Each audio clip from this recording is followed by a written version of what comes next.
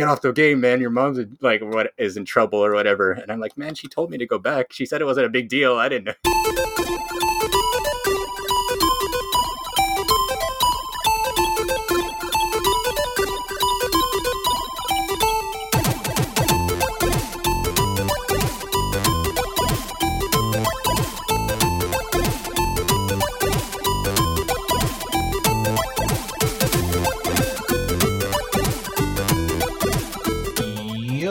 What's up, everybody? It's me, your boy, not Shane, because he's not here. He's feeling down and out. But it's me, your boy, your mysterious host, Carlos Lopez, from some subspace in Twitter.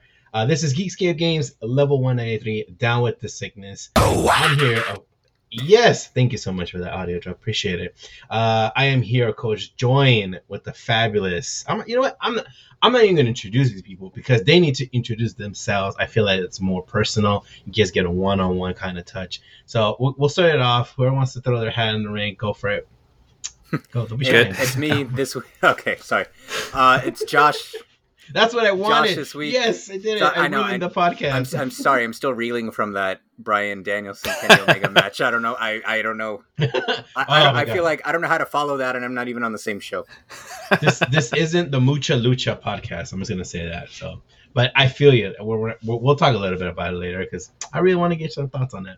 Do you watch AEW, Carlos? I watched the pay-per-view. I was slowly. Well, first of all, who's speaking to me right now? Yeah, this is Derek. I've been around for a while. Sure. Most episodes of this show, except for the best one, which was you guys telling like your story at the arcade about you were playing the porn games and your mom showed up and was like, "Are you enjoying the game?" Yeah. And Bob Size on. I was not on that episode. That was a wild one, man. We went a little wild, but I mean, there's so many stories. I wish arcade still existed because that's how stories begin. Dude, what do you mean? You wish arcade still existed? You guys still have like Dave and Buster's and stuff, don't you? The arcade that was next door to the arcade that Carlos was talking about is still open, but they just College Arcade, right? Yeah. College Arcade's closed. Well, it's a billiard. Yeah. No. Yeah.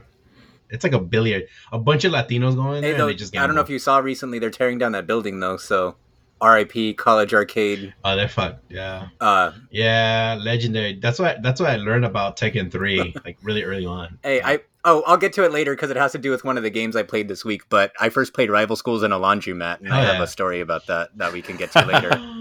I want to hear that story. But before we get there, I know this is a games podcast, but it's not your regular games podcast. We talk about games and kind of talk about news every so often. But before anything, I want to start it off.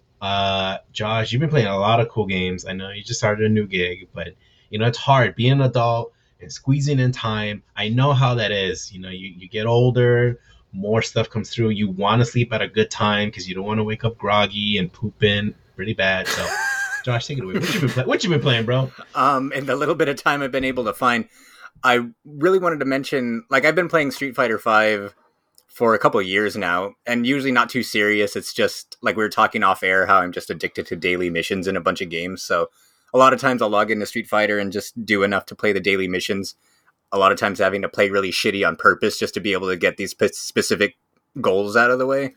But what do in a game like Street Fighter, what do the daily missions and goals like? What is the purpose of that? What does that get you? It gets you fight money so that you could unlock some of the stuff for free.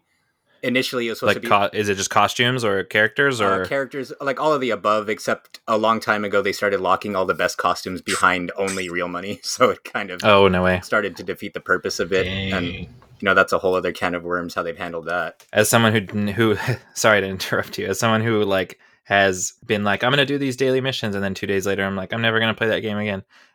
So as someone who hasn't bought into that, is it like a completionist thing where you're trying to get all of the costumes, or is there specific costumes that you're trying to get, and that's why you're like, you know, building up these daily missions to get enough gems or whatever the currency is for the game? Right. It's a mix of things, because initially I was just doing it because I had uninstalled the game after it first launched because it was notoriously shit when it first came out. And so I didn't play it for years. And then when they did, I think their season 3 update, I reinstalled it. And they had already implemented daily missions at that point, where initially at launch they didn't. And they gave you a ton of money so you can get stuff pretty quick. But as luck would have it, like a few months after I started playing it, they cut out a ton of the ways that you could earn money, and all the missions that stayed in the game, they cut the rewards in half. So it was like it was really hard to get enough money for anything.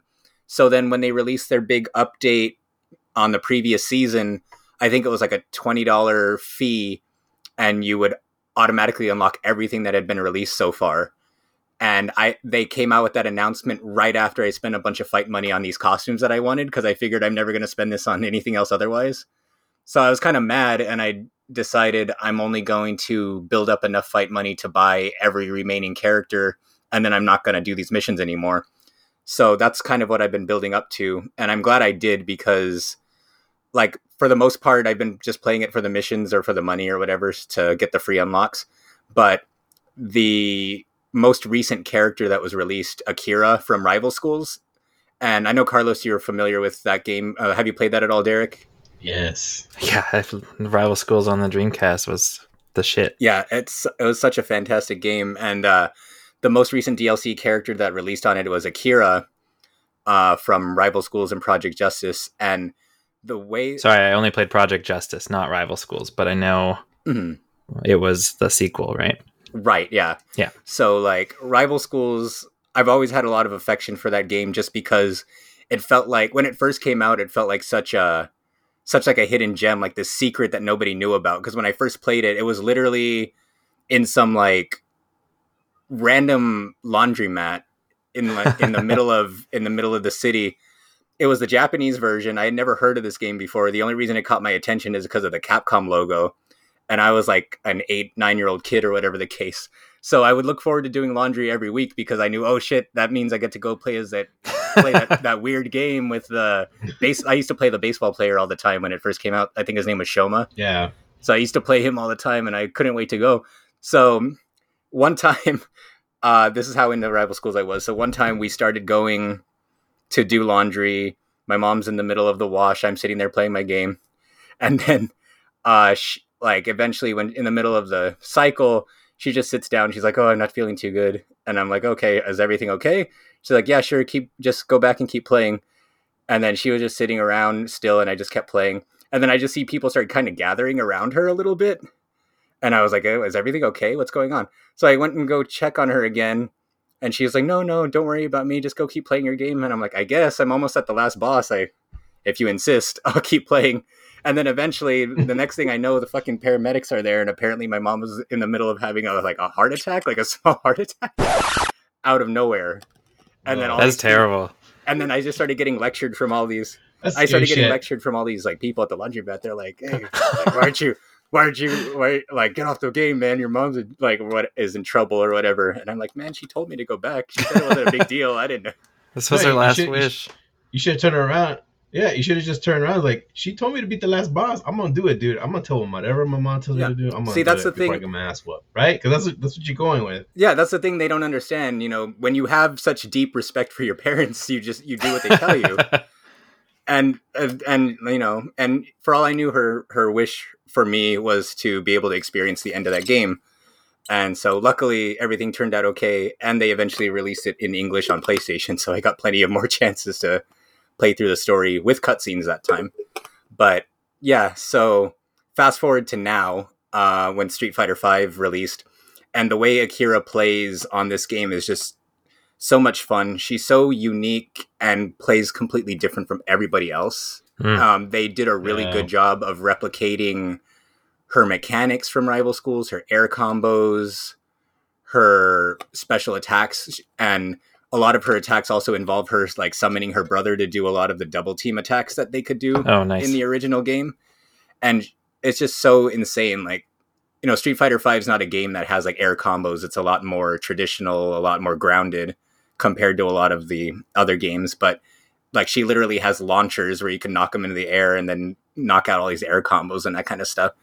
And yeah, it's just completely rejuvenated my enjoyment of the game, not just for daily missions, but that I actually look forward to playing and getting better with her. Like the only thing that's kind of a drawback is Street Fighter V has this really bizarre online system where like on Street Fighter 4, for example, your rank was tied to each individual character, right?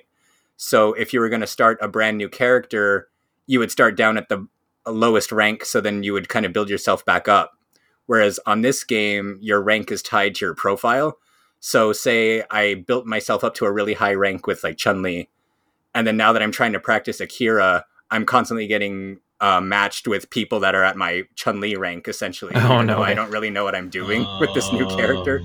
So, like in the past, I've tried to pick up different characters, and I don't stick with it for very long because it's not really fun trying to learn a brand new character going against people who have been spending years playing the same person and like beating you down over and over again. But Akira is different. Like I stuck with it, and now I feel like I'm getting pretty good with her, and I'm starting to win at least half my matches, which is an improvement from how it started. But yeah, if anybody has an opportunity to try her out or play her, it's fantastic, especially as a Rival Schools fan. Just be glad there's no mini missions where you have to like do this dating sim with all the Street Fighters. That would have been cool, actually. Now I think about it, that's kind of. I mean, I wouldn't. Hey, Capcom, if you're listening to this podcast, add a dating sim to Street Fighter. That'd be cool. I want to date Blanca. What's wrong with that? I wouldn't be. I want to see what he's all about. Blanca-chan. That reminds me. Sparks would fly in that pairing. Oh yeah. Yeah, man. You know what I'm saying?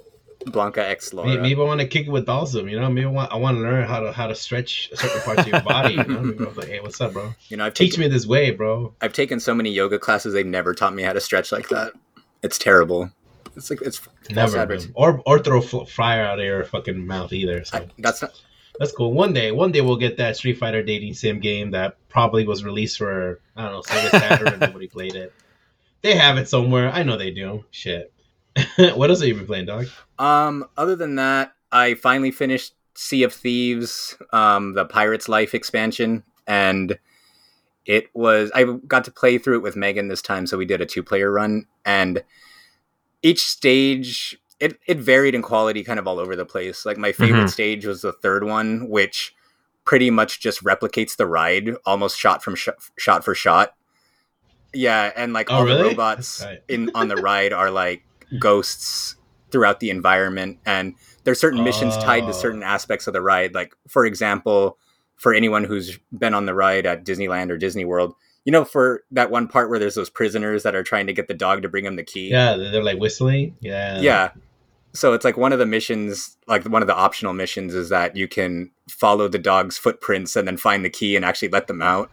Oh. And just like little things like that. Cool. So it's like, if you're a big fan of the park and the ride, you get a lot of. Now, are we talking pre like 1999, like before they started changing the fact that the pirates were chasing women around, and then they flipped it, or because you know they did that whole flip at Disneyland, right? Like they're like, oh, we can't have them chasing wenches and stuff. Like that's so not CP, you know.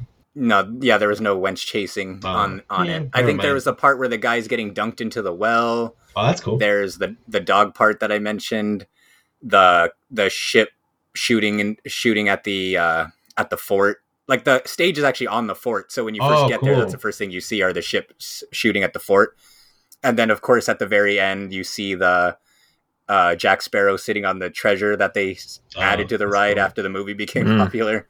But yeah, that he was there from the start. If only, right? Does he pop up like in certain like barrels, like in the ride where he like mysteriously pops open? You know, in the ride, Jack is in little secret spots. You can kind of see him hiding every so often. Does he do that within the DLC as well? From what I remember, or at least from what I saw, it was only the part at the end. Okay. And then they added, and then Barbossa was on the ship shooting. But those are the only two things that I remember seeing that they added to the ride. So that were part of the DLC. That's cool. At least they kind of, they stuck to it. Kind of wish they should have brought the wench chasing and possible mission to get drunk with the pig. But hey, can't wish for everything. It's all good. I think there were pigs, but they were like by themselves in a cell for some reason. Where's the drunk pig? I mean, if you want to recreate it, you could just get in a party of 6 and then chase the female avatars while drinking and vomiting on the pigs if you wanted. Hell yeah. Oh, and then it's the best when you vomit into the bucket and then you throw the vomit bucket at one of the people you're playing with and then they start vomiting as well. That'd be sick. Like somebody had to program that. Yeah. And it's the best feature, so good on you. Yeah, and if you ever need to vomit, It's the secret DLC. oh yeah, it's.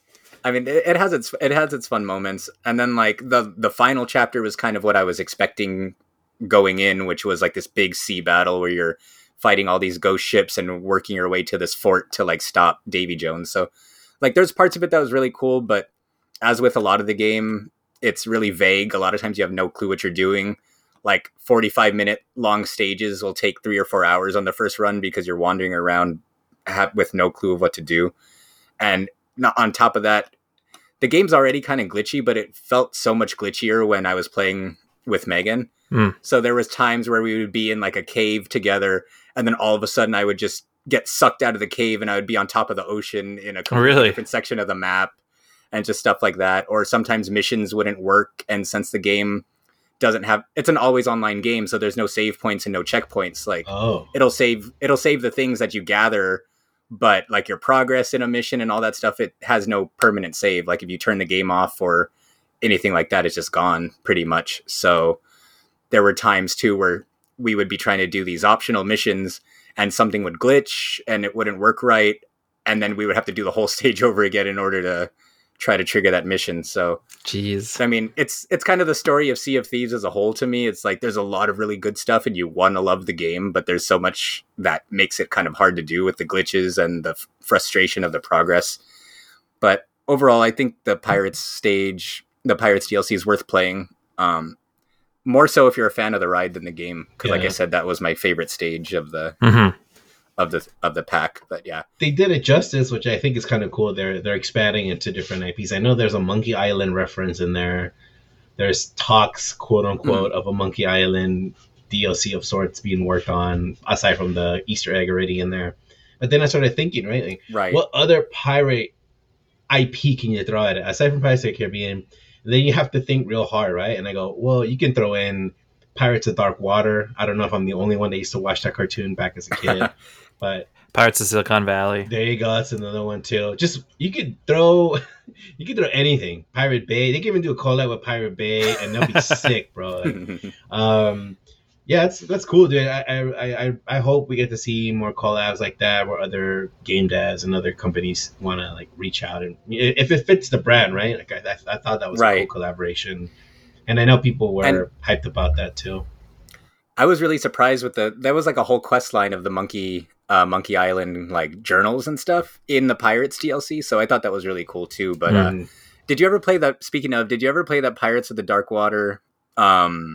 Like beat 'em up that they had on Super Nintendo? Yes, I did. I thought the game was excellent. Like it was really way too good. Yeah, to be a like licensed, like because they used to license every fucking thing back then. Yeah, but think about it. If you were to throw like you can't go into water, it's considered poisonous. So you're just having all these cool like battles. If you think about it, right? Like that'd be a really cool collab. It's an out of the left wing collaboration, but it's for those people who really watch Pirates of Dark Water. I mean, it's a Hanna-Barbera. It's it's an old school just cartoon that people liked or hated. I think there was like a both within it. Because it's dumb, right? Like they're pirates, but they can't get in the water. I'm like, yeah, it's dark water. You die, that was the whole. Yeah. It works for One Piece, I guess. Oh, hey, they could do a One Piece collaboration. Hey, Microsoft, hit your boys here at Geekscape Games. We got all the ideas. You know, it'd be great. A Skies of Arcadia. Don't do that, bro. I mean, don't do that right now. I just want Skies of Arcadia in some form. Period. Oh.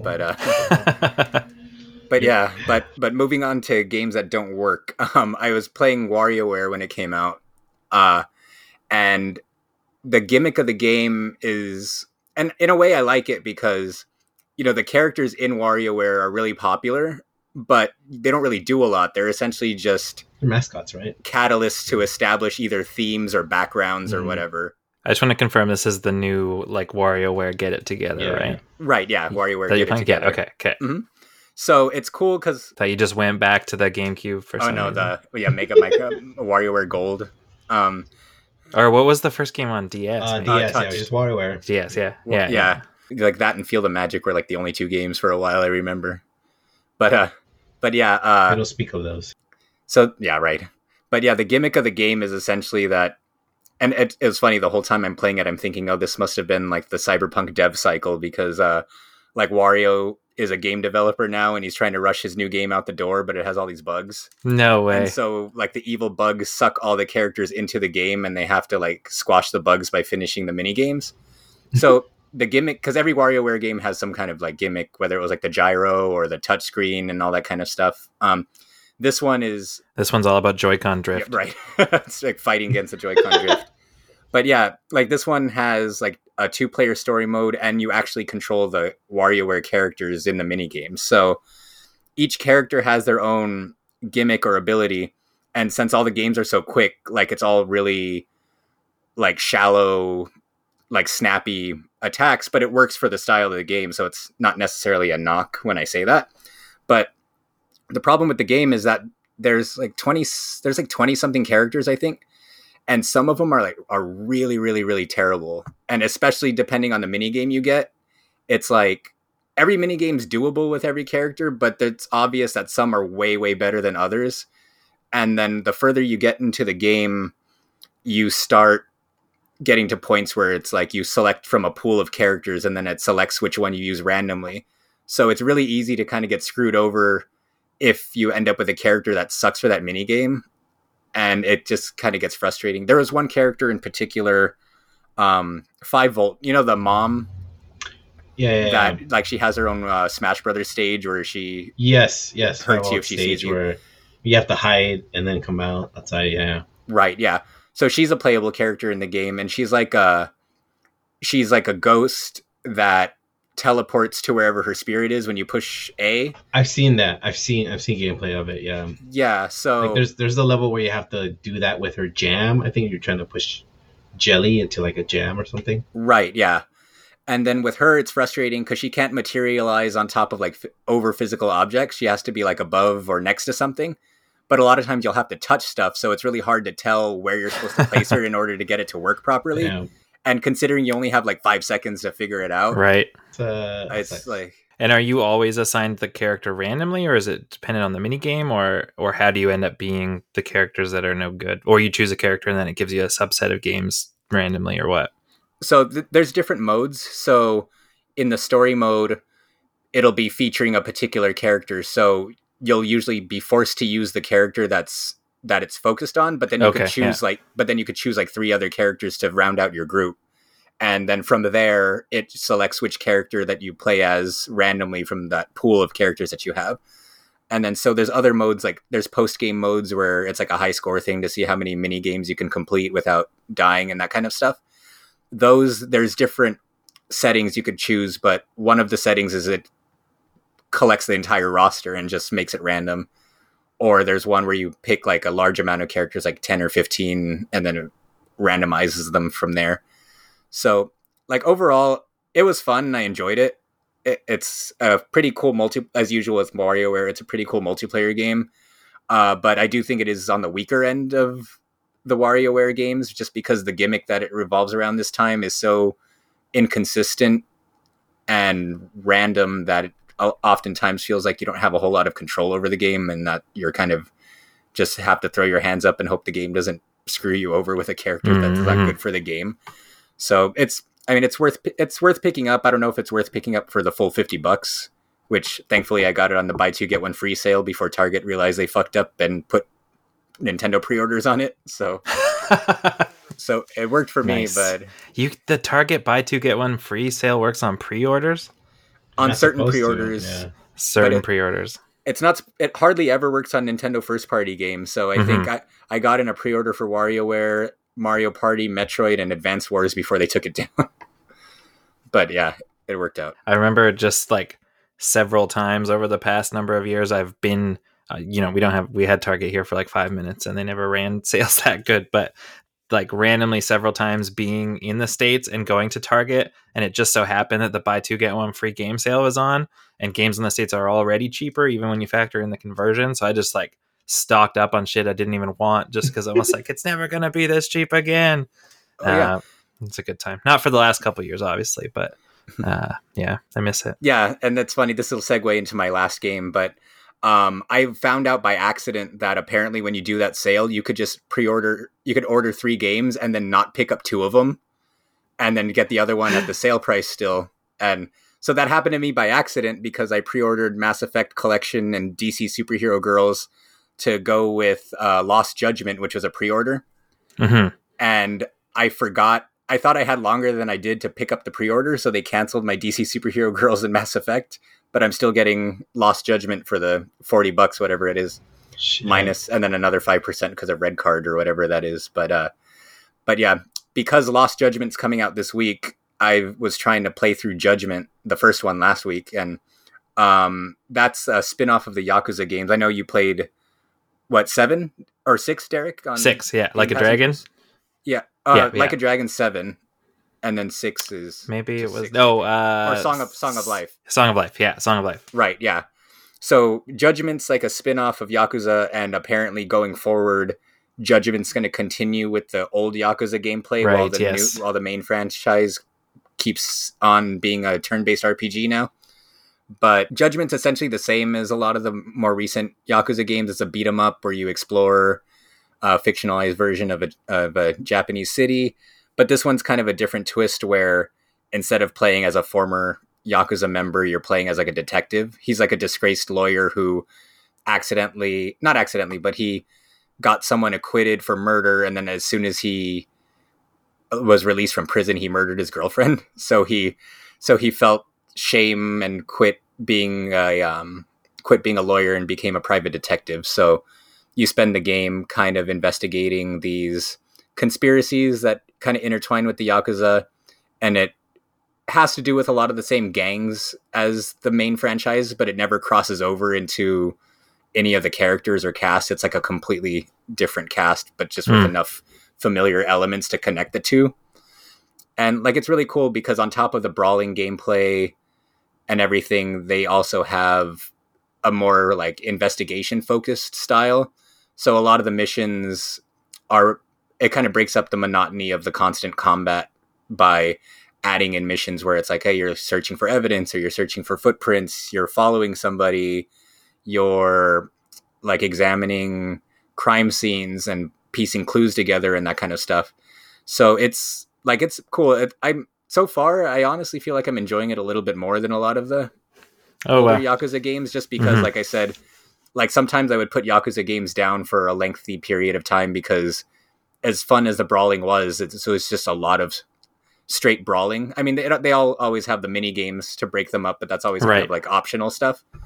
But in this one, like the story, I feel like is a lot better paced because it's constantly throwing different things at you, and you're never doing the same thing for too long. I'm about like 5 hours into it. I think it's a pretty long game, like 25, 30 hours, especially for a beat 'em up. So my goal is to try to finish it before Lost Judgment gets here, which is not going to happen. It officially came out yesterday, but they delayed my shipment. It's not going to be here till like Saturday. So I have a little bit more time to play it before the new one gets here. Well, you better enjoy it because apparently Toshiro is like going to leave soon. I think Sega, and he's going to leave behind the Yakuza series. There's been like this talk back and forth that he might be going to a Chinese company that's going to buy him off. There's this whole drama going on between him and Sega. As I'm saying, enjoy these last 2 games before these games go up in price as well. Because if it does come true that he is leaving Sega for this big corporate Chinese company that's willing to pay him, I don't know how much fucking yen they're trying to give him, but that's the big talk right now. I think he's still in talks with Sega, and I was reading a last interview about him, how he wants to expand the Yakuza series, like you guys mentioned, right? He wants to do the Judgment series a little bit more into the Yakuza side while keeping the new, like a Dragon kind of turn-based stuff and explore further. I guess he wants to do more stuff. I'm hoping for a Yakuza car racing game. That's all I'm waiting at this point. But yeah, there's that news. But I mean, honestly, the guy's done enough. I mean, he literally hustled his way into getting that series even available here. I remember the first 2 games I bought on the PS2. Michael Madsen, I think, was Kiryu's voice. Oh, really? And I think Michael Madsen was the voice of Kiryu, and then Majima, I think, was voiced by I forgot. I think it's Mark Hamill. Mark Hamill, yeah. Mark Hamill is Majima. And those games, if you guys don't know, I mean, the first two did not succeed very well in the States, and 3 and 4 were kind of missing, and then the zombie one came out and it was kind of missing, and it wasn't until 5 that really popped off a little bit more, and then I think what really popped it up to the roof was Yakuza 0. I think that was just the real money grabber. I think that was like the actual one that actually saw its return 10 times fold in the States. So, I mean, bless those games. I wish those games would continue more, but I got Kiryu has to move on. I mean, he's voicing anime stuff now, so God bless the series. Yeah, in one way or another, we have so many games that have come out of that series. Yeah, it's like that's a lot. We have like the first two, then the remake of the first two, then 0, 3, 4, 5, 6, 7, and then 2 Judgments. That's like almost Final Fantasy levels of. Yeah. And we got the remakes or a enhanced edition of 3, 4. Was it 3, 4, 5 in a complete edition? And wasn't there a Wii U port of 1 and 2, but not Kiwami? But they never released outside of Japan, if I remember correctly. Oh man, I think so. Yeah, I something like that. But yeah, those games. I hope they get ported to the Switch. I think it would be perfect on the Switch. But who knows? But aside from that, Dara, what have you been playing, bud? What's going on in your world? Yeah. Just a couple games that I've looking forward to for a long time finally dropped since the last episode. Like a couple days after we recorded last, Life is Strange: True Colors finally released. Had that one pre-ordered for a while, just because I was, super stoked for it. In that, I'm a huge fan of Life is Strange and of Life is Strange Before the Storm, and I was so excited. Like I, waited outside the convention center to like make sure I got a seat in the Life is Strange 2 panel at PAX in 2019 type thing, because I was just so stoked for this game and could not stand Life is Strange 2. Like I played. I think I only got through like about 2.5 of the 5 episodes or whatever, however many it ended up being. This one, was announced, I think, like maybe the Game Awards last year, or if not a little bit after that. And right away, just the fact that it has like a set setting and like consistent characters, which is something I felt like was really missing from Life is Strange 2, in that you're these 2 kids on the run, and so you're not really seeing people like more than once in a lot of cases. And excuse me, and I think in the first game and in the prequel, like the town is almost a character in itself, and you get used to the places and the things that are in it, and the people that reside in specific areas and all that sort of thing. And this feels like it's brought a lot more of that back.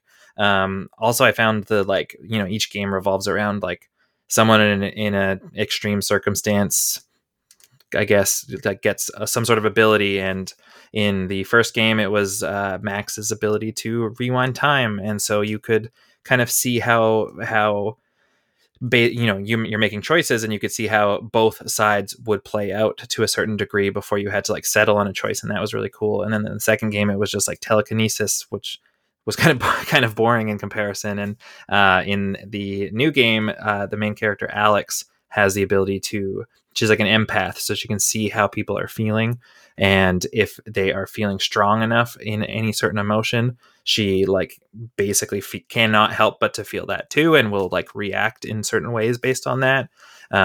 It's been right through the trailers and everything like that, but she basically like goes to this town to meet up with her like estranged brother who ends up dying, and then she's kind of left in ruin after this in this town, and nobody knows kind of what really happened to him, and so it's kind of up to you to try to figure that out with this power and ability that you have. And so far I'm loving it. I am loving it content wise, in that like I don't know if I really like the first game, and I'm through 2 of the 5 chapters right now, so I don't know if I like it to that level, but I'm so stoked to be playing it after not being into Life is Strange 2.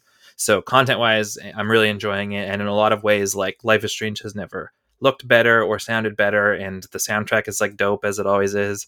And things like the lip syncing is significantly better than it has been in previous games. Technically though, it's like kind of janky. Like I'm playing this on, it is technically Series X enhanced, and there is a PS5 version of the game, but it is like not, it's no graphical powerhouse like there are a ton of like just only Xbox One or PS4 games that look significantly better than this. And it runs at 30 frames per second on these consoles that are pushing 4K 60 for a lot of really, really impressive stuff.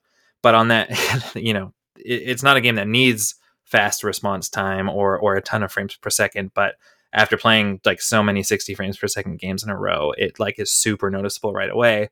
But it's also not consistent 30 frames per second. Like as of right now, the game's been out for a few weeks. I don't think that they've commented on it because I've like looked and they haven't really said anything as far as I have found, but it's like there's like frame drops and stuff like that, like quite a lot. And for these new consoles that have insanely fast SSDs to the point where like you're traveling, you're fast traveling in like Spider-Man or something, and it's like half a second to get across like the city or something like that. Like the load times in this game are atrocious for playing on these new consoles. Like it's like 20-30 seconds type thing where like I could jump into like the other game I've been playing, Deathloop, like you jump into a map in 1 second type thing. Like it's pretty insane from that regard. So that's obviously like those are like minor gripes. Like it's just like it was a more expensive game this time around too. Like it was a full price like $80 Canadian game, which I think is like almost God I damn. get shocked every time I hear you say $80. Yeah, I'm like, It's been 80, years. Yeah. Fuck? Yeah, and that's $80 before tax, and like PS5 games are $90 before tax as well. So shit is expensive here. But yeah, like I feel like it was quite a bit more expensive like than Life is Strange 2 was pricier than Life is Strange 1, but this feels like it was almost like, I gotta be wrong, but it feels like it was almost double that. So like it feels like it's a bigger game with what should be a bigger budget, and obviously it's finished now. You get all 5 chapters at once instead of having them released over. They're like, oh, we're going to do it every 3 months. And then it turns into like 5 or 6 months between chapters. And you're like, what happened on the last chapter again? Like, it's nice to not have that. But I technically was expecting and hoping for a little bit more from the game, which they could still fix. They could still change it. We're not getting like 60 frames or anything. They've been like, it's a more cinematic experience at 30 frames and that sort of thing. But I'm going to be honest with you. The only thing I know about this game, and it's hilarious, I heard it's good, but the only thing I've been seeing on my Twitter feed has been content creators, like, the Twitch streamers that, they do the DMCA thing within the game. There's a DMCA mode, so it blocks it up. There's a scene where I guess the characters are lip syncing and they're playing the guitar.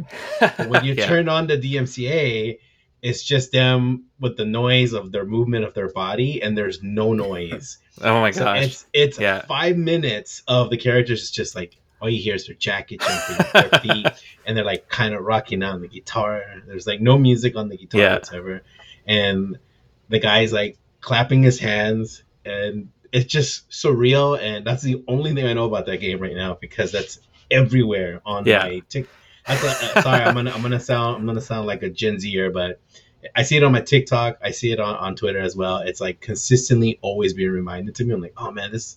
I've not seen any Life is Strange stuff on my TikTok, and I would be all for that. So it's so good. I'm gonna send you guys a video. It's hilarious. I laughed for like the good minute that I saw. I was like, this is way too funny. But I now it makes me want to play the game. I'm like, take all the music off. I want to see how this plays out. Just play it muted. I feel like that's funny too, in that I don't know, the soundtracks to these games have been like, it's, and to every game really, but in these games, it's like an integral part of the feeling of the game and the feeling of like the setting and the type of people that like your character is and stuff like that. So if streamers are like playing it for like the first time in this like DMCA mode where like it sounds like the music's just removed and not like replaced with other stuff type thing, like it's has to be remove completely. That's got to be a significantly degraded experience at that point. Like that's weird. It's beautiful. Yeah, it's getting a TV show too. I heard. Yeah, and like Shawn Mendes is handling, who I'm a fan of. He's like a baby John Mayer.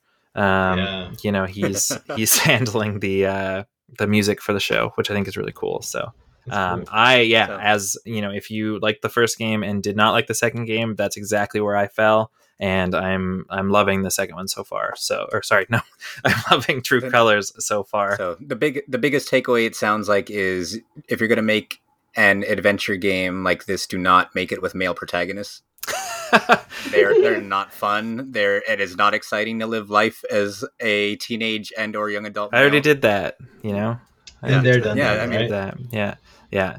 I'm kind of sad Shane was not here because he always makes fun of me for liking these series and liking like the stories that they tell with these teenage female protagonists and stuff like that. So he wasn't here to make fun of me. So we missed you, Shane. Joke's on you, Shane. He's here in spirit. Yeah. Joke's on you. Yeah, and so that came out, and then a week later, Deathloop dropped, and I was like, I'm going to play a little bit of Deathloop because I would really like to finish Life is Strange True Colors like very soon, and then I haven't played Life is Strange True Colors since because Deathloop is fucking awesome. It's like, I don't know, I was like medium excited for it throughout all of its, like when it first got announced, it looked super cool, and then I feel like it felt like the same trailers over and over and over again for like a year and a half type thing, to the point where I was like, I don't know if this looks like that good anymore. And it is so much fun. It's like I don't know, it's an arcane game, so it feels very Dishonored-y in terms of the mechanics and the way it plays, but it almost is like it's like a kind of like a BioShock crossed with like a Majora's Mask type feeling. And the trailers don't do it justice, and I totally agree on that thing. I, for one, despise the trailers for some reason. I just didn't like how it was presented. And, of course, that's always a really hard for a lot of companies. You guys don't know. I'm question. We'll give you Carlos behind the scenes when it comes to making trailers for video games, because that is one thing definitely that either you get a good company that does it or you get somebody that knows how to direct it. But if you don't have something that can translate what the game is within a minute, it turns you off completely. And whoever decided to do the Deathloop videos, I tip my hat off to you, first of all, for trying. But seriously, man, like the trailers we would get, the VGA stuff I would see, it wasn't like hitting me. And until I got to sit down and see someone play it, I was like, this game looks fucking awesome.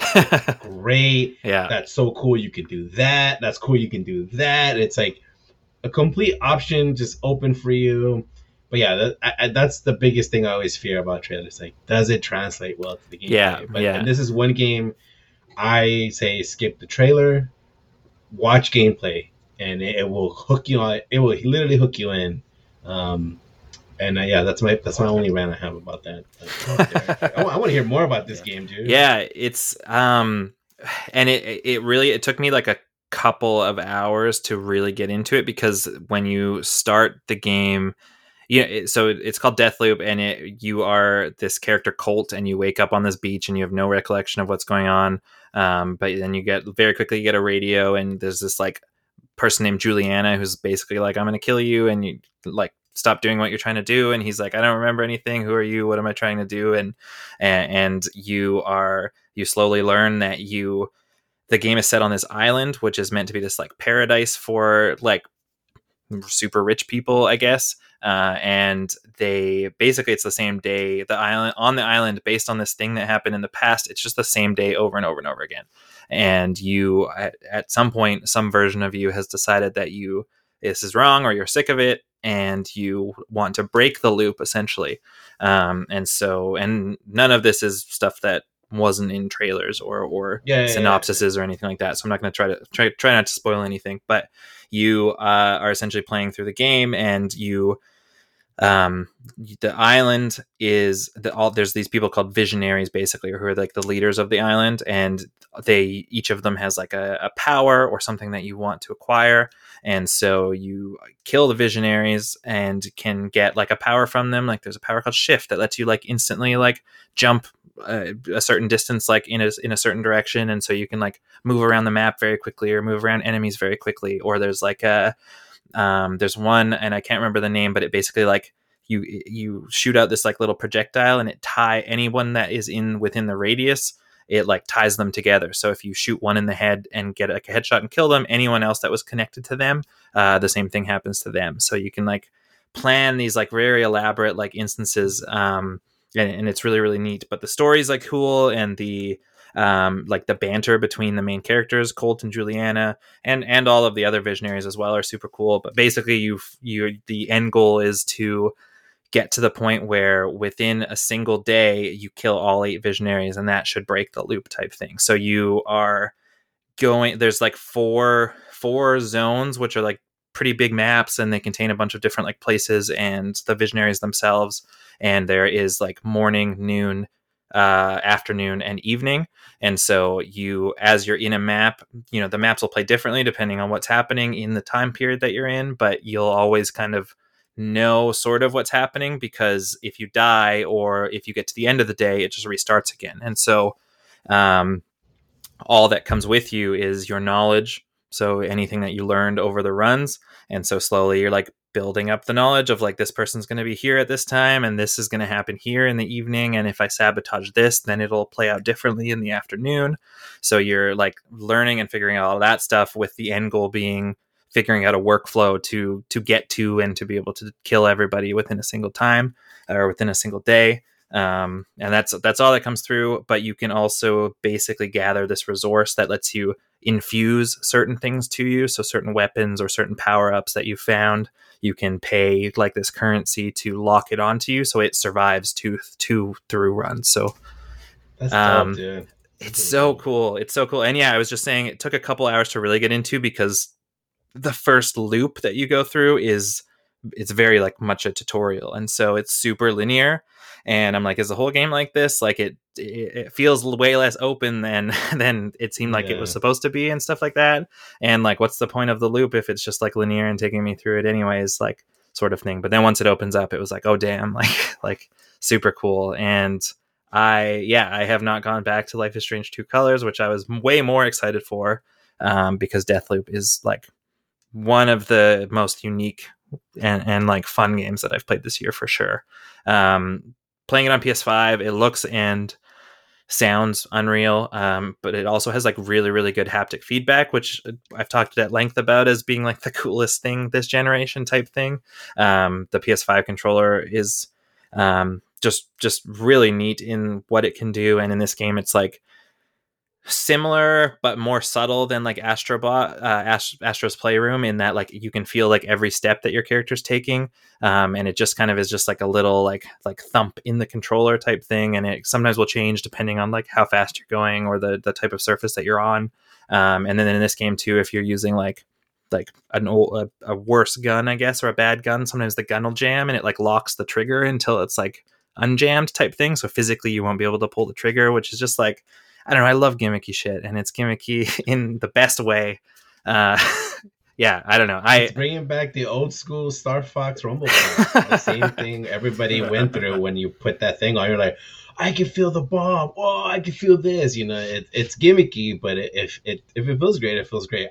Totally, yeah. If it's used right, absolutely. Definitely with you on that one. I do feel like the controller for PS5 is definitely very gimmicky, but it's very memorable gimmicky, where people go down like, it's like, oh man, it feels great to shoot something, on the controller. Well, and that's really the thing. Like every time I've like let someone else play the PS5, like I'm showing them like Astro's Playroom, and they're like, that's the thing that you notice, because it's otherwise it's at this point it's just a more powerful PS4 type thing as generations go. But like, this is the thing where it's like, wow, this is new and this is really, really impressive. It's all been the controller so far.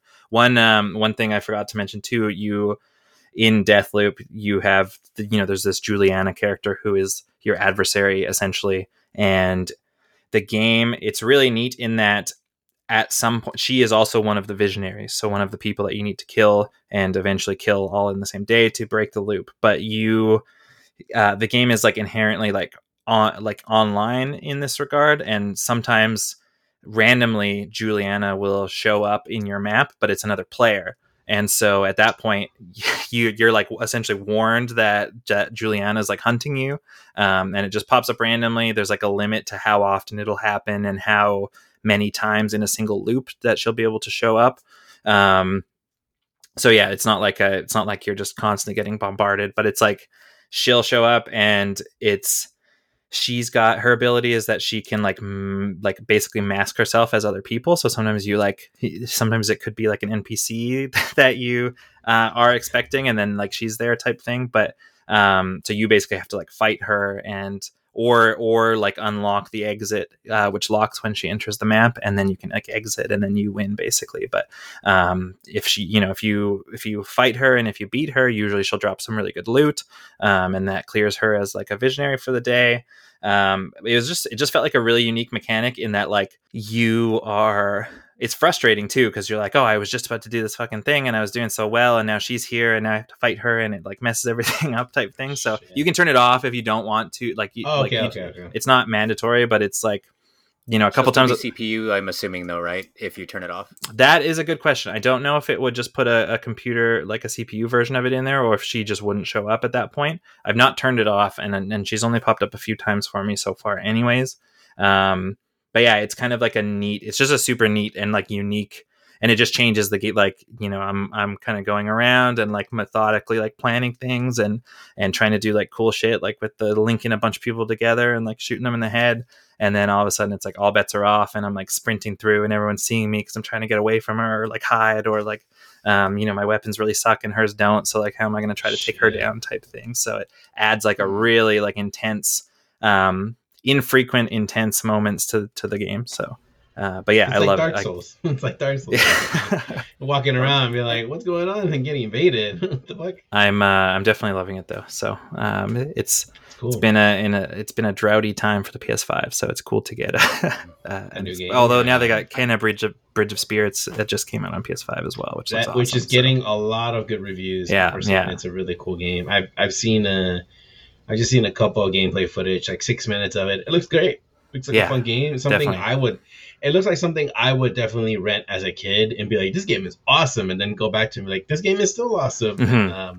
It has that cool old school like GameCube Star Fox Adventure with a little bit of hack and slash that carries over from Ratchet and Clank. Okay, yeah. It's got a cool little to it. So yeah, it's funny in that it's breaking this like kind of drought of exclusive games on PS5, and it's a Microsoft owned title at this point. And I definitely debate it. Like, I'm like, dude, I just want to wait a year and play it for free on Game Pass when it finally does drop on Xbox. Yeah. And the answer is I have no self-control and never wait for things. So no, I did not wait, and I bought it on launch day. So see, when I saw how good the reviews were for Deathloop, and like Best Buy had like a $10 back promotion if you got it, so I almost caved, but that was the ultimate decision maker for me. I was like, if I just wait a year, it'll be on Game Pass. I could wait.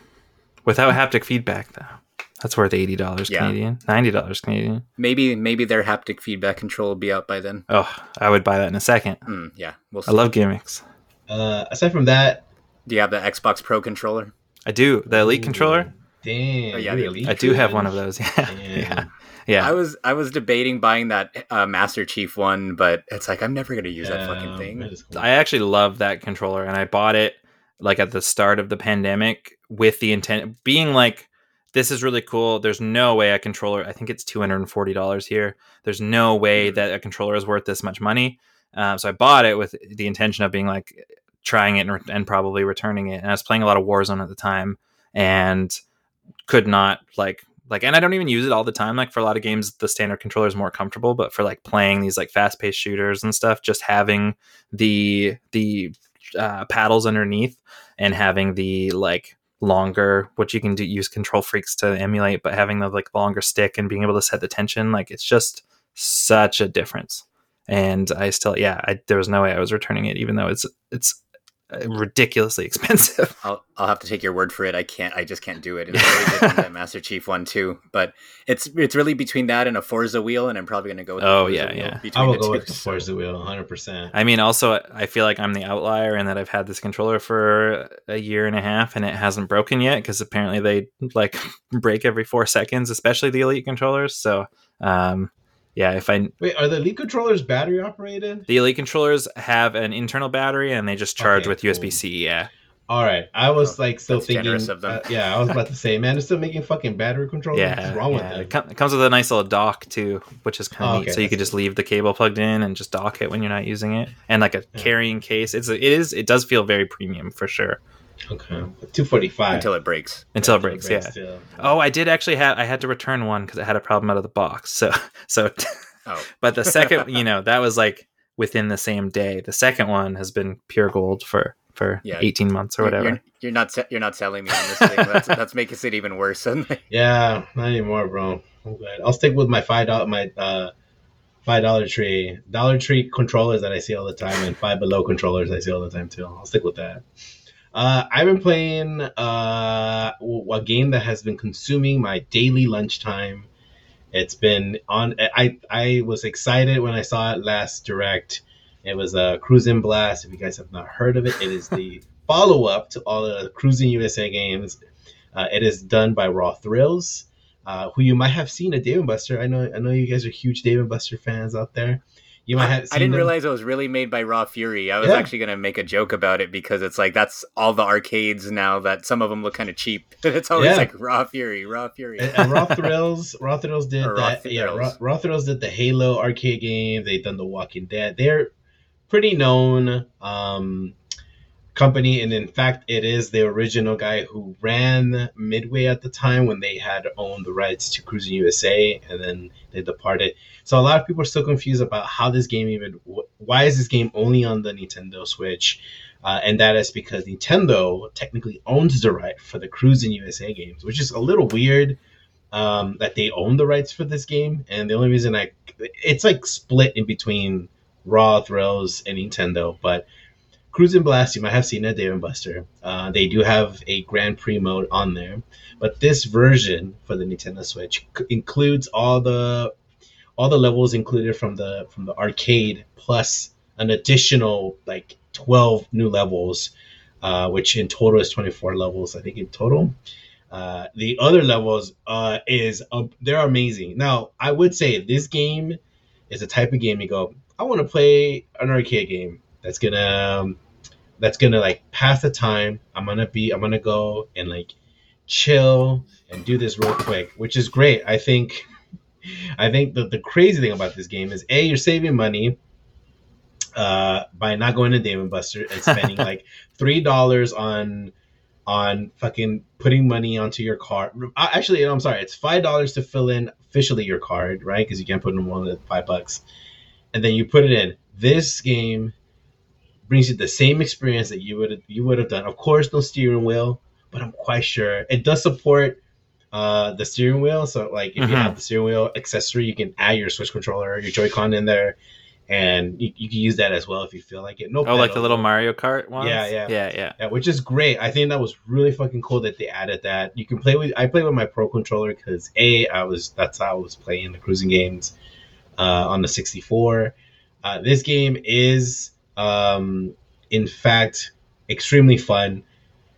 I would say if there's any game you're going to play with your significant other or play with your friends over, I don't know, they're coming over to chill and hang out, you put this game, anybody can play it.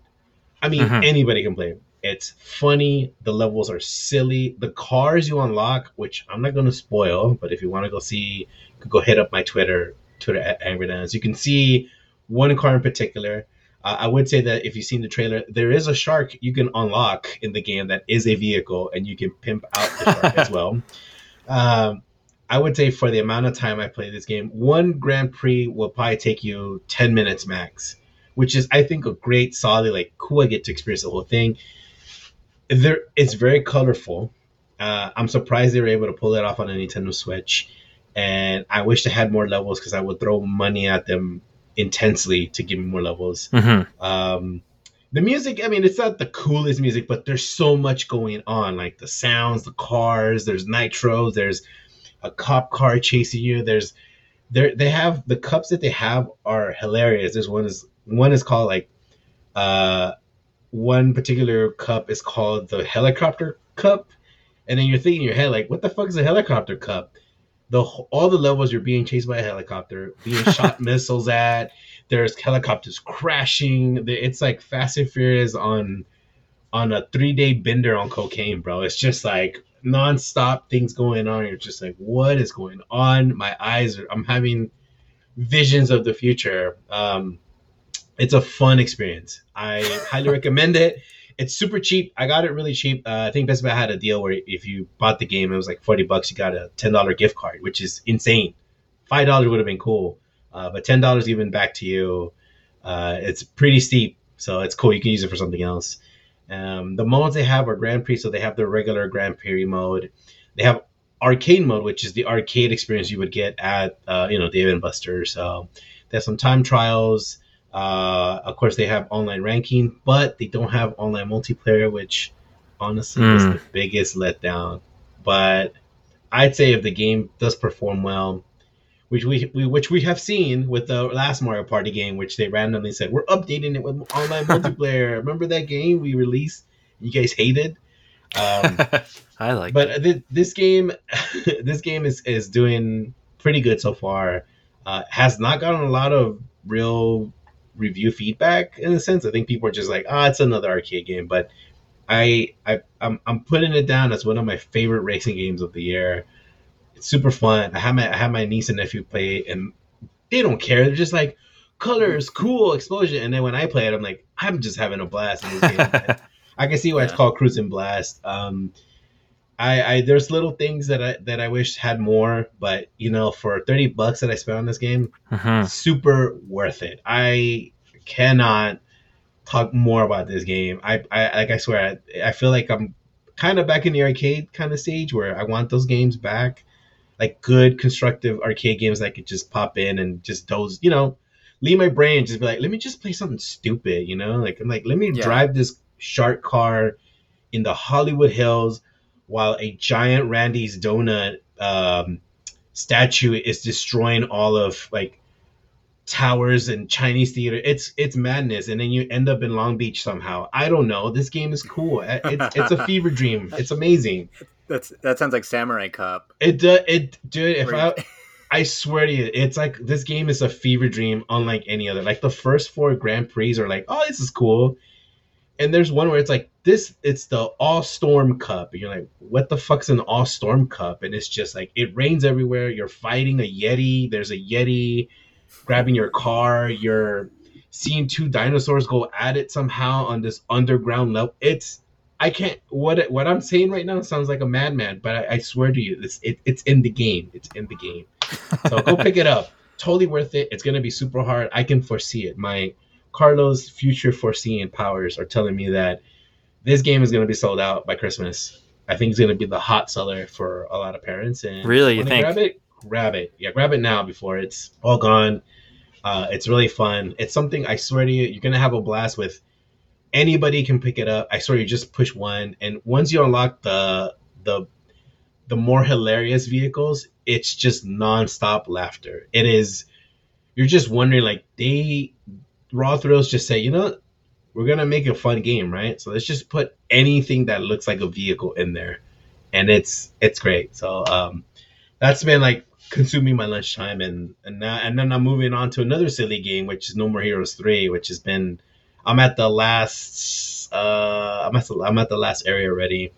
I would say it's better than. It's on the top list of No More Hero games. So.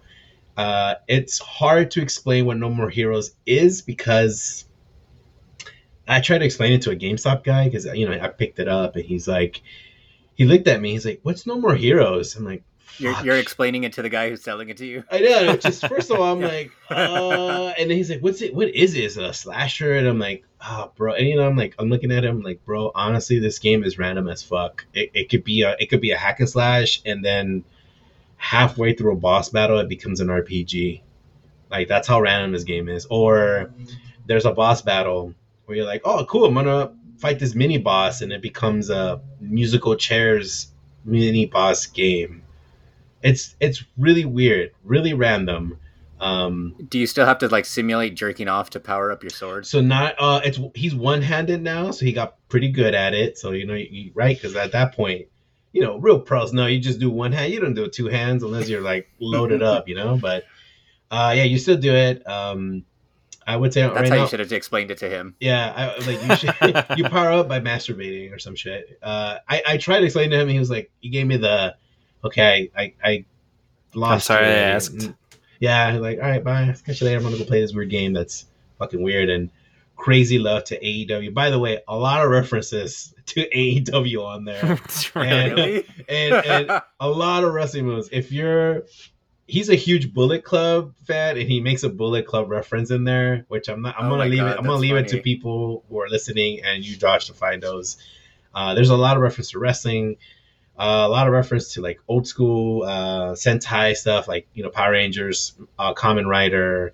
He's also like he put all of his fandom into this game, but he learns. I guess Suda learned so much from the previous games that he just said, fuck it, I'm going to make it into this cool, almost AAA indie game. Like, what would indie developers do? Like, the mini games within it are silly at best, and are not required to finish. I think a lot of people play the first one and the second one, and to get the true ending, you have to do a bunch of other stuff. But I think he made it available so that you want to collect the different shirts if you want to. There's, like, so many things to do. But it does feel weird that when you're driving around, the cities still feel a little dead and kind of like alone, and it's still weird. But I tip on my hat on really building off the hack and slash kind of like the mechanics for that. It's really fun. I've never had so much fun doing it, and it feels satisfying. I'd say Suda right now, he's at that point where he's like, I want to be like Quentin and like Tim Burton with Kojima in the middle. It's just random weird stuff happening. And I don't want to spoil the boss fights, Josh, but just be ready for like weird fever dream boss fights. And they're really pretty to look at.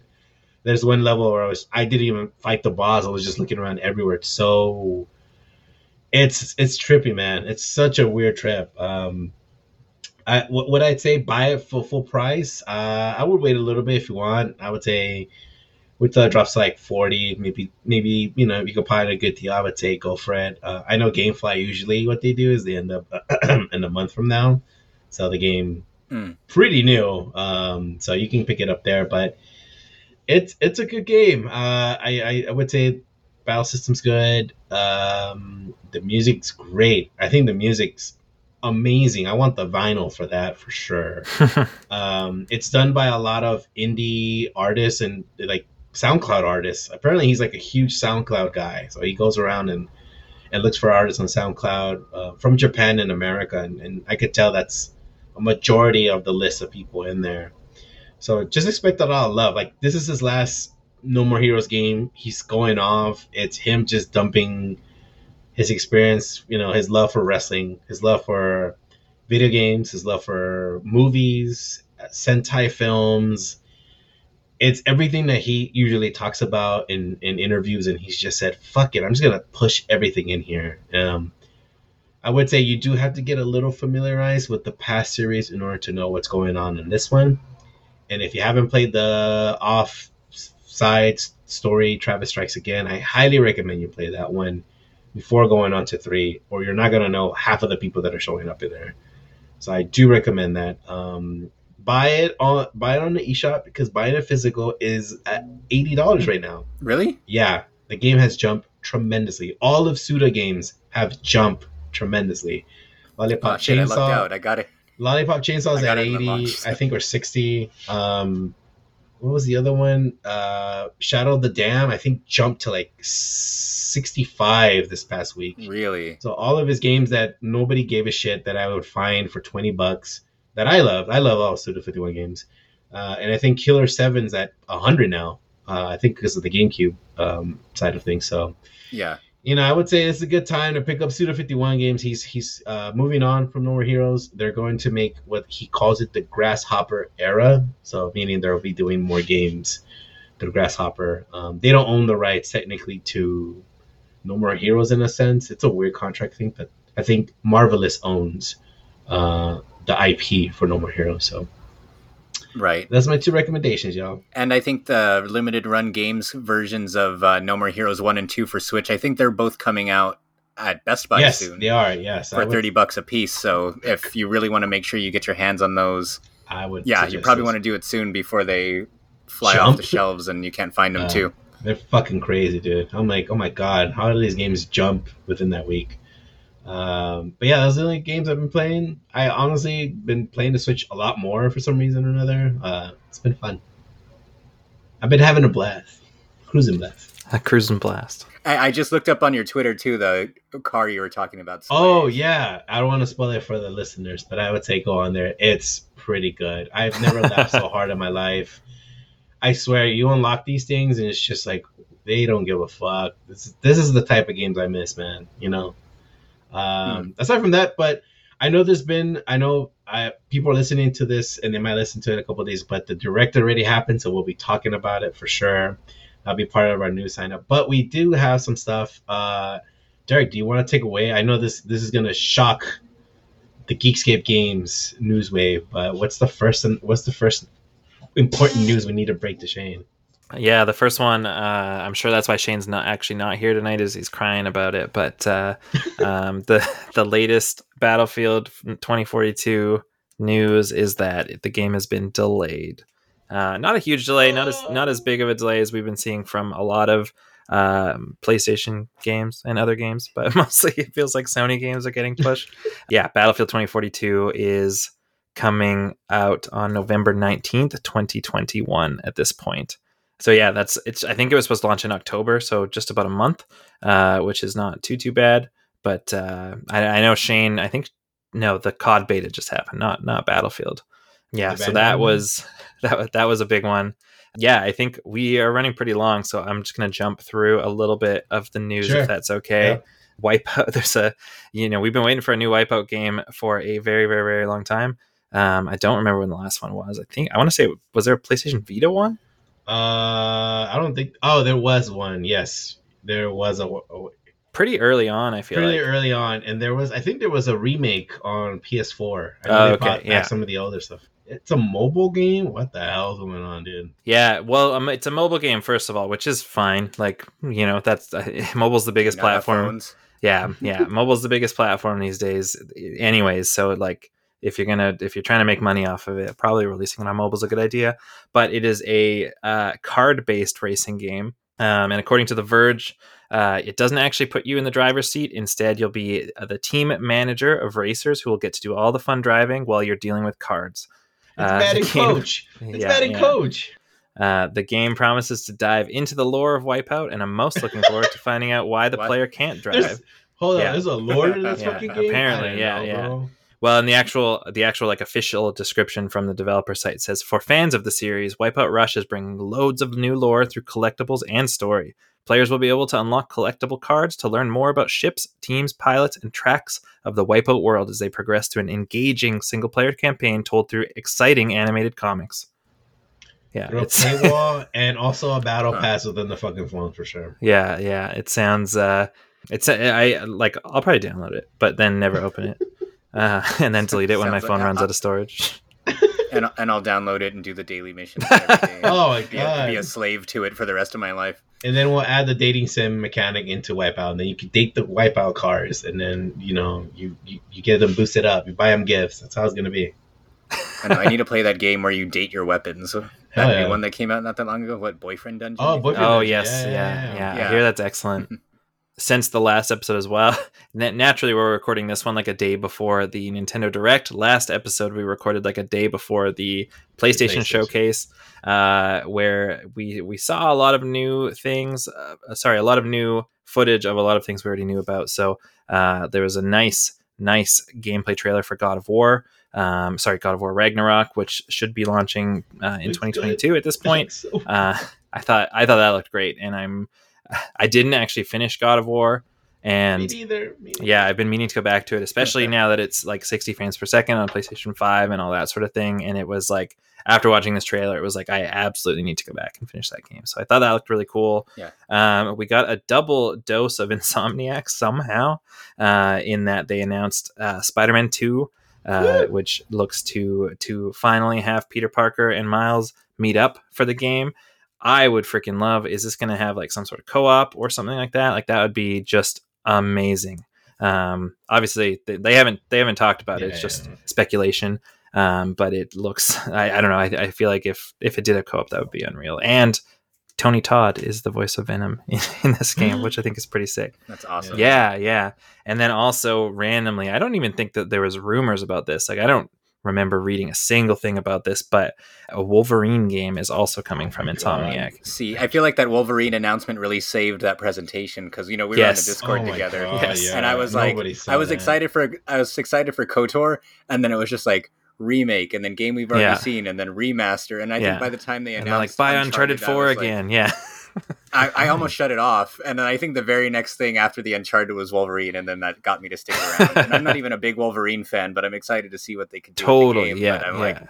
I hope they stick with the gore. I hope they. If it's a mature, like if it's an M-rated title, and like, I don't know, they like the Spider-Man games have been so good, and I mean, Infamous was so good, and to like, I don't know, if you turn up like the violence on the mechanics and stuff that they already have, like that could be a wild experience.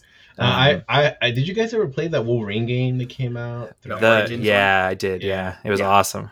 Yeah, I hope. I mean, that game was pretty gory. I mean, the game was better than the movie, which is hilarious. But I really way better. And I really hope they do that justice, because Wolverine's supposed to be this killing machine, right? Like he uses his claws not to like scratch robots. Like he destroys human beings in half. Like this guy is like insane. So I can't wait. It looks. I just need to see footage. That's all.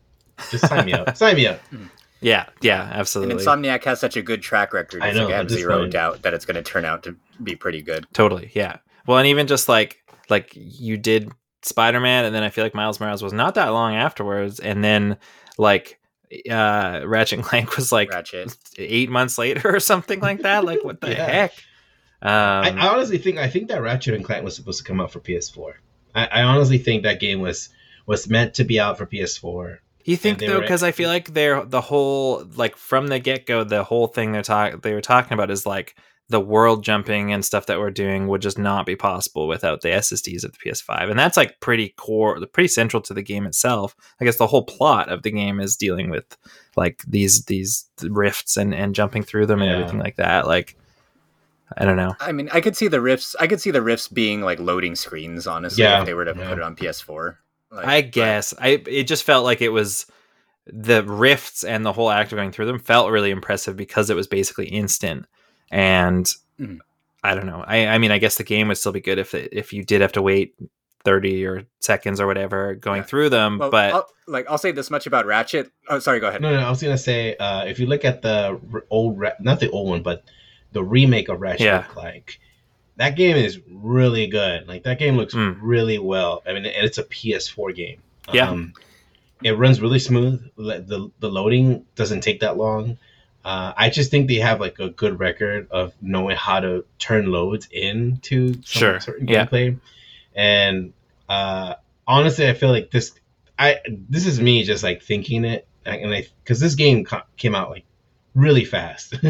I didn't think that game Rift into Time was such a fast release, and that maybe they've been working on it for quite a while, and I think they added that maybe like kind of like last minute. Maybe could have been like a last minute thing, but they're pretty good about, I look at the behind the scenes for that old Ratchet and Clank game, and I'm very impressed how they like to compress things and make things run smooth, and they know how to take advantage of the PlayStation system. So better than anyone, it feels like. Yeah. I feel like more than anybody at the moment. But sorry, Josh, go ahead. Oh, no, I was just going to say I could imagine that it would be pretty quick for them to be able to put out Ratchet games at this point, too. And a big part of that is because a lot of the weapons in the new one, and I don't think we'd mentioned this too much when we were talking about the game when it was new, but almost all of the weapons in the game are essentially just reskinned weapons from old games. Oh, really? Yeah. I didn't know that. A lot of them weren't even really anything new. Like, I think in this game, like the Mr. Zircons were like actual characters you interacted with as like NPCs,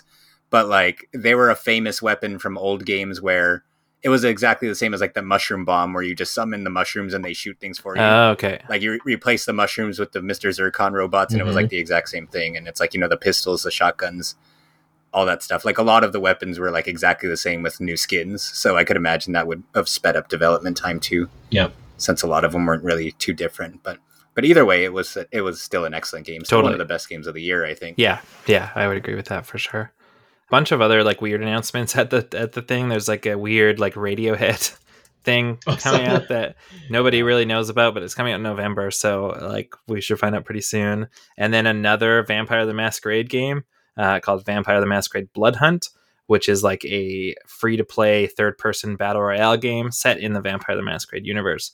It feels like there's like 90 new Vampire the Masquerade games that have been announced, and I feel like none of them have come out at this point. And I wonder if any of them, except for like, I think there was like a visual novel one for Switch. There's a visual novel, the RPG one. There's the Fortnite looking one, the one you just said right now, and there's the one we've all been waiting for. I don't know. I'm starting to worry. Which was supposed to be out like a long time ago at this point, and I don't think it has a release date at all now. But no, not anymore. I don't know. Ghostwire Tokyo got a new trailer and still looks super awesome, but it still doesn't have a release date. Gran Turismo is coming out in March 2022. I don't think that one was ever supposed to come out this year. So or was it? No, they announced it a while back, but never said a release date. Yeah. Somehow Grand Theft Auto 5 has to get delayed. Oh my god.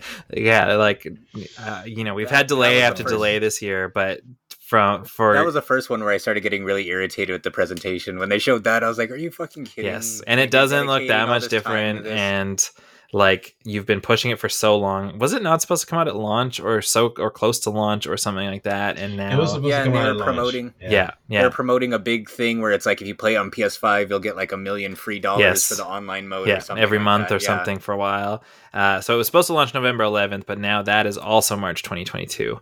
Okay, we finally saw the first. Like how am I ever going to play GTA 5 after this? Yeah. We saw the first footage from the Alan Wake remaster, which we talked about on the last episode because it was like leaked, and I'm sure it was supposed to actually reveal during this showcase, but details leaked on it just shortly before that. It didn't look awesome. And I think it's only $30 too. Oh, is it? It's only $30. It's like I just saw a pre-order page that's go not up bad today, and I think it's at $30. I would pay that so for sure. Yeah, it's like and it's very much remaster. It's not like a remake. Like it looks significantly better, but it still looks way, way, way worse than anything that's coming out today, type thing. But they've apparently like completely redone the lighting and everything like that, which was a huge portion of Alan Wake, and I loved that game, so I like can't wait to jump back into it. I'm just wondering if it still has all like the Verizon product placement and stuff. I have read that is being removed, although I'm sure if Verizon wanted to renew that contract, I'm sure that they would be willing to leave it in there. But at this point, there is no Verizon branding in the game.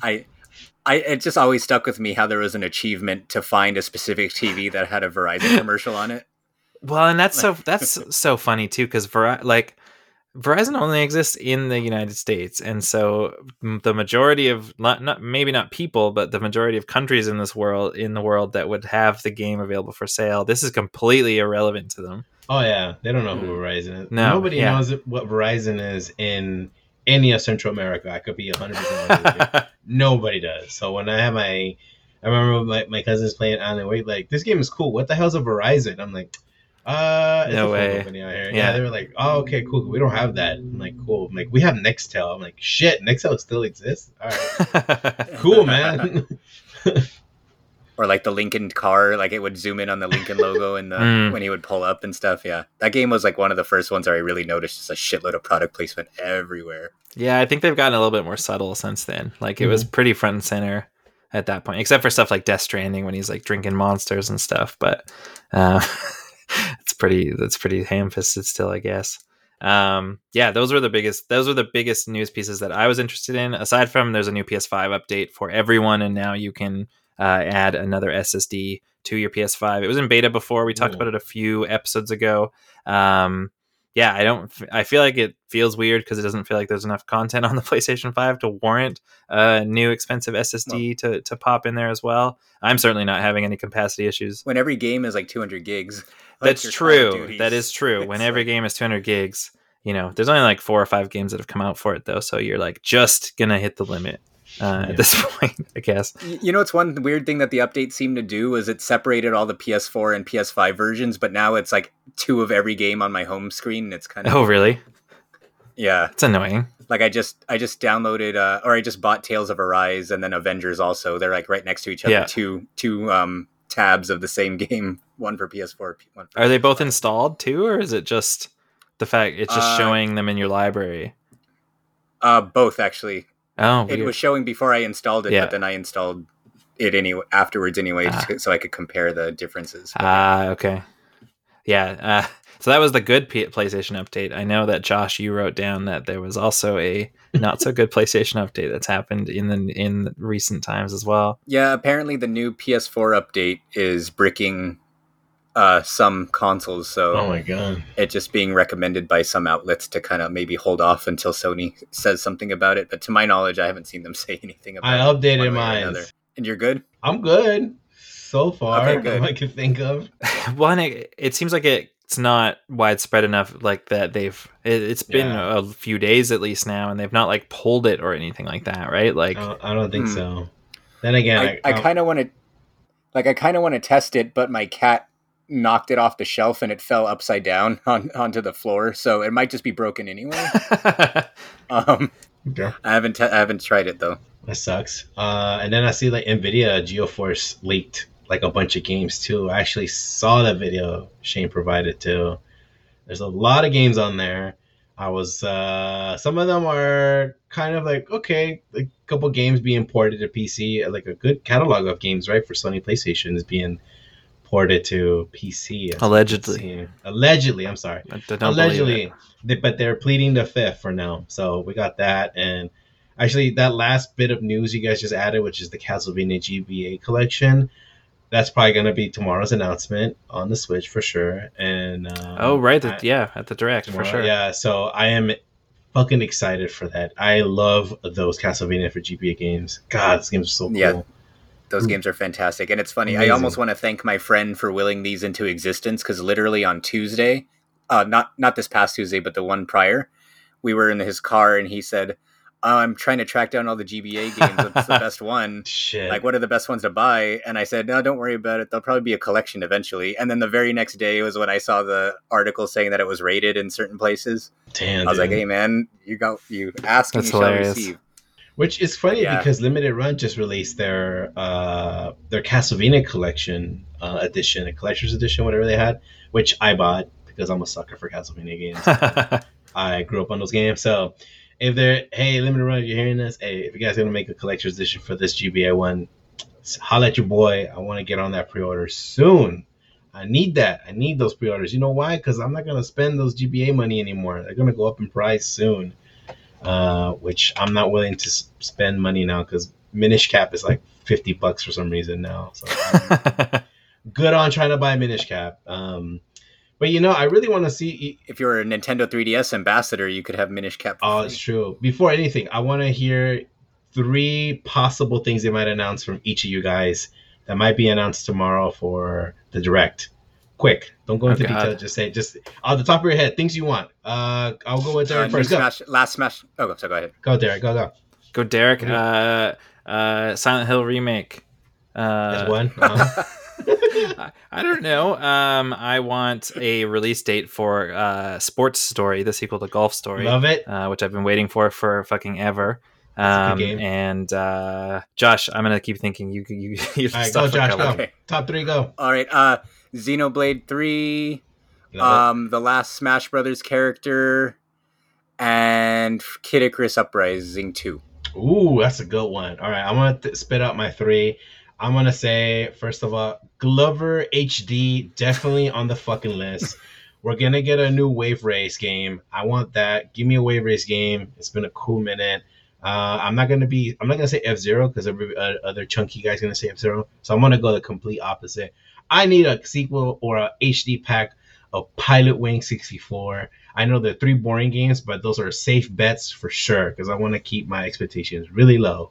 We should just remake Pilot Wings on SNES where the plot went like way into left field halfway through. Remember that? Yeah. Or we could or we could get the Fire Pro Wrestling Suda 51 game where he made it where like the main guy you end up beating the game with ends up killing himself at the end of the fucking game, which is insane. And he burns the house too, which is an insane plot, but that's Suda for him.